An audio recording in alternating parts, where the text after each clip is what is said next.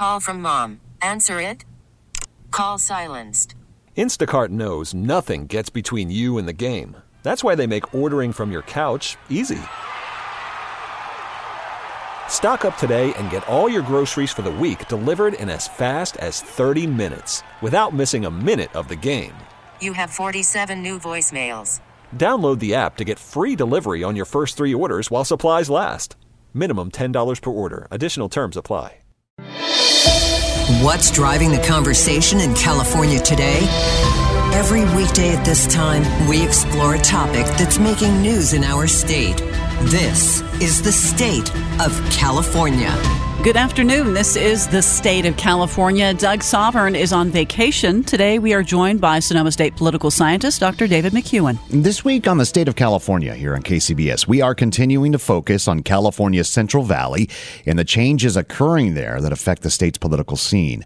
As we've noted, California's Central Valley is so often considered a battleground area where shifts in the overall political landscape tend to be the tipping point of changes in the Golden State. Yesterday, we were fortunate enough to talk to Democratic consultant and advisor Bob Mulholland, while today we wanted to speak with someone on the other side of the aisle about the Central Valley. So, Professor McCuan, building on how we think of the Central Valley to set this all up, as we have examined all week, what are some of the issues to keep in mind for the two major political parties as we look at the bigger picture here?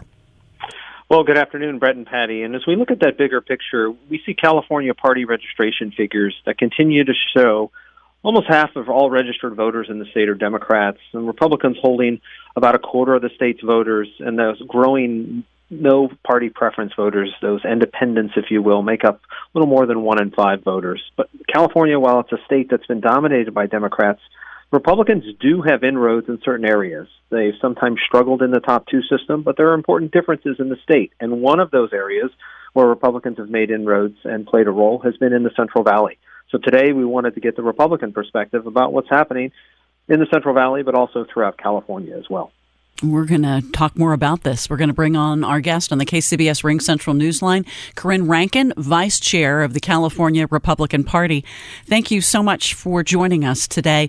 In your view, as leader in the Republican Party in the state, how is the environment changing in the Central Valley, and why does it matter for California politics? Well, thank you for having me. I was formerly the regional vice chair for the Central Valley. I live in the Central Valley, so it's very near and dear to my heart. And, you know, the Central Valley remains a critical region for the California Republican Party's election efforts. By prioritizing our quality candidates who can speak to specific issues that impact local communities, and by building top-tier ground games just across the region. Republicans, in the last cycle, we were able to compete and win in, you know, what we refer to as the purple Central Valley, and even in some blue districts here in the Central Valley. And it really speaks to the quality of candidates that we are run in this district here. I'm originally from the Bay Area, and one of the things that I noticed most about the Central Valley is the people. It really is truly a purple region, and it's not uncommon for people in the Central Valley to split their ballot. And what I mean by that is they'll vote for 4 Republicans and 1 Democrat because that's who they like. So it really just goes back to old-fashioned politics here. There's not a lot of partisanship that we see here in the Central Valley. So, again, running quality candidates, we're able to flip seats. We flipped Congressman David Valadeo's seat in the southern part of the district in 2020. After redistricting, it's even a more heavy Democrat district, and we were able to win re-election in that area, and that's simply because he's doing a great job, and the people like him. They like the representation that he's offering. Towards the northern end of the valley, we were able to flip a blue district with Congressman John Duarte. And it's important to note that in both of these districts in 2020, Joe Biden won those districts. So this is what I mean by it's not uncommon for people to vote for a Democrat and then turn around and vote for a Republican on the same ballot or a ballot every couple of years. So the Central Valley is really a critical place for Republicans. And even though a lot of areas can be more heavily Democrat, it doesn't mean Republicans can't win, because in the Central Valley, the policies are how people vote. And Republicans, we usually win on the policies here in the Valley. Corrin, thank you again for joining us. And if we look at the Central Valley and we look at kind of how issues play there, what do you seems to matter more in this area? Is it our pocketbook issues driving wins, or is it social issues? Is it both?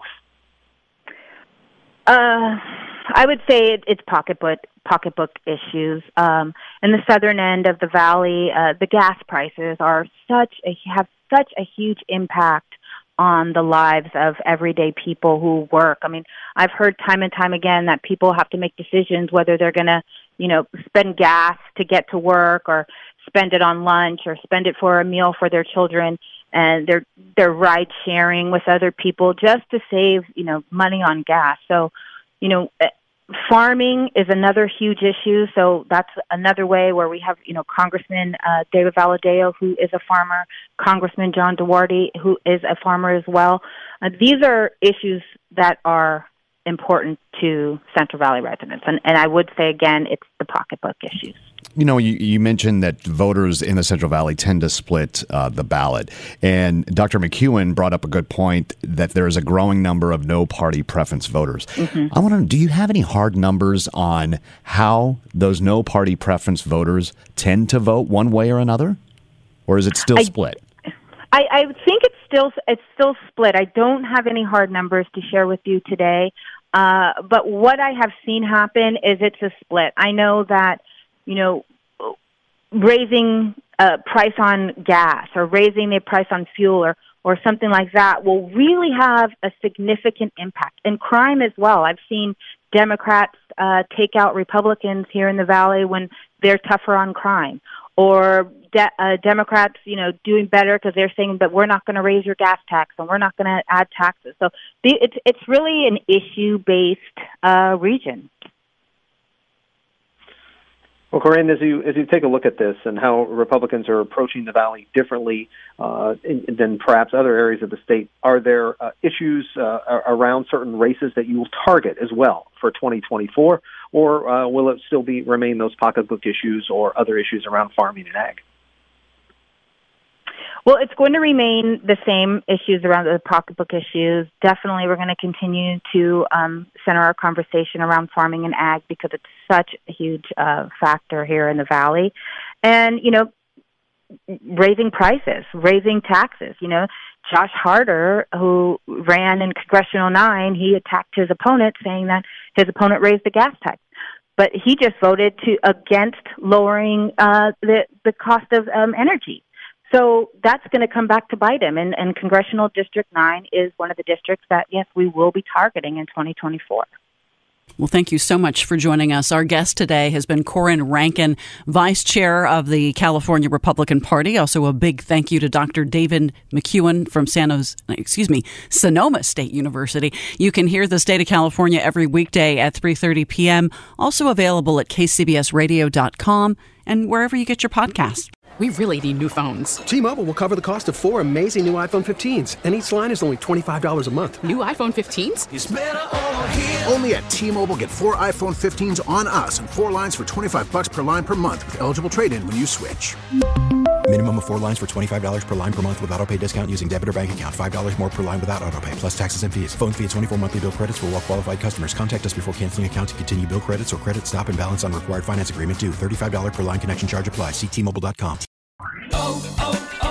O'Reilly. Protect your vehicle's engine with a full synthetic oil change and save with Mobile One at O'Reilly Auto Parts. Purchase 5 quarts of Mobile One full synthetic motor oil and receive a $10 O'Reilly gift card after rebate. See store for details. With your Mobile One purchase, you'll also receive 2 times points during O Rewards Bonus Points Month at O'Reilly Auto Parts. O'Reilly Auto Parts. We get it. Attention spans just aren't what they used to be. Heads in social media and eyes on Netflix. But what do people do with their ears? Well, for one, they're listening to audio. Americans spend 4.4 hours with audio every day. Oh, and you want the proof? Well, you just sat through this ad that's now approaching 30 seconds. What could you say to a potential customer in 30 seconds? Let Odyssey put together a media plan tailor-made for your unique marketing needs. Advertise with Odyssey. Visit ads.odyssey.com.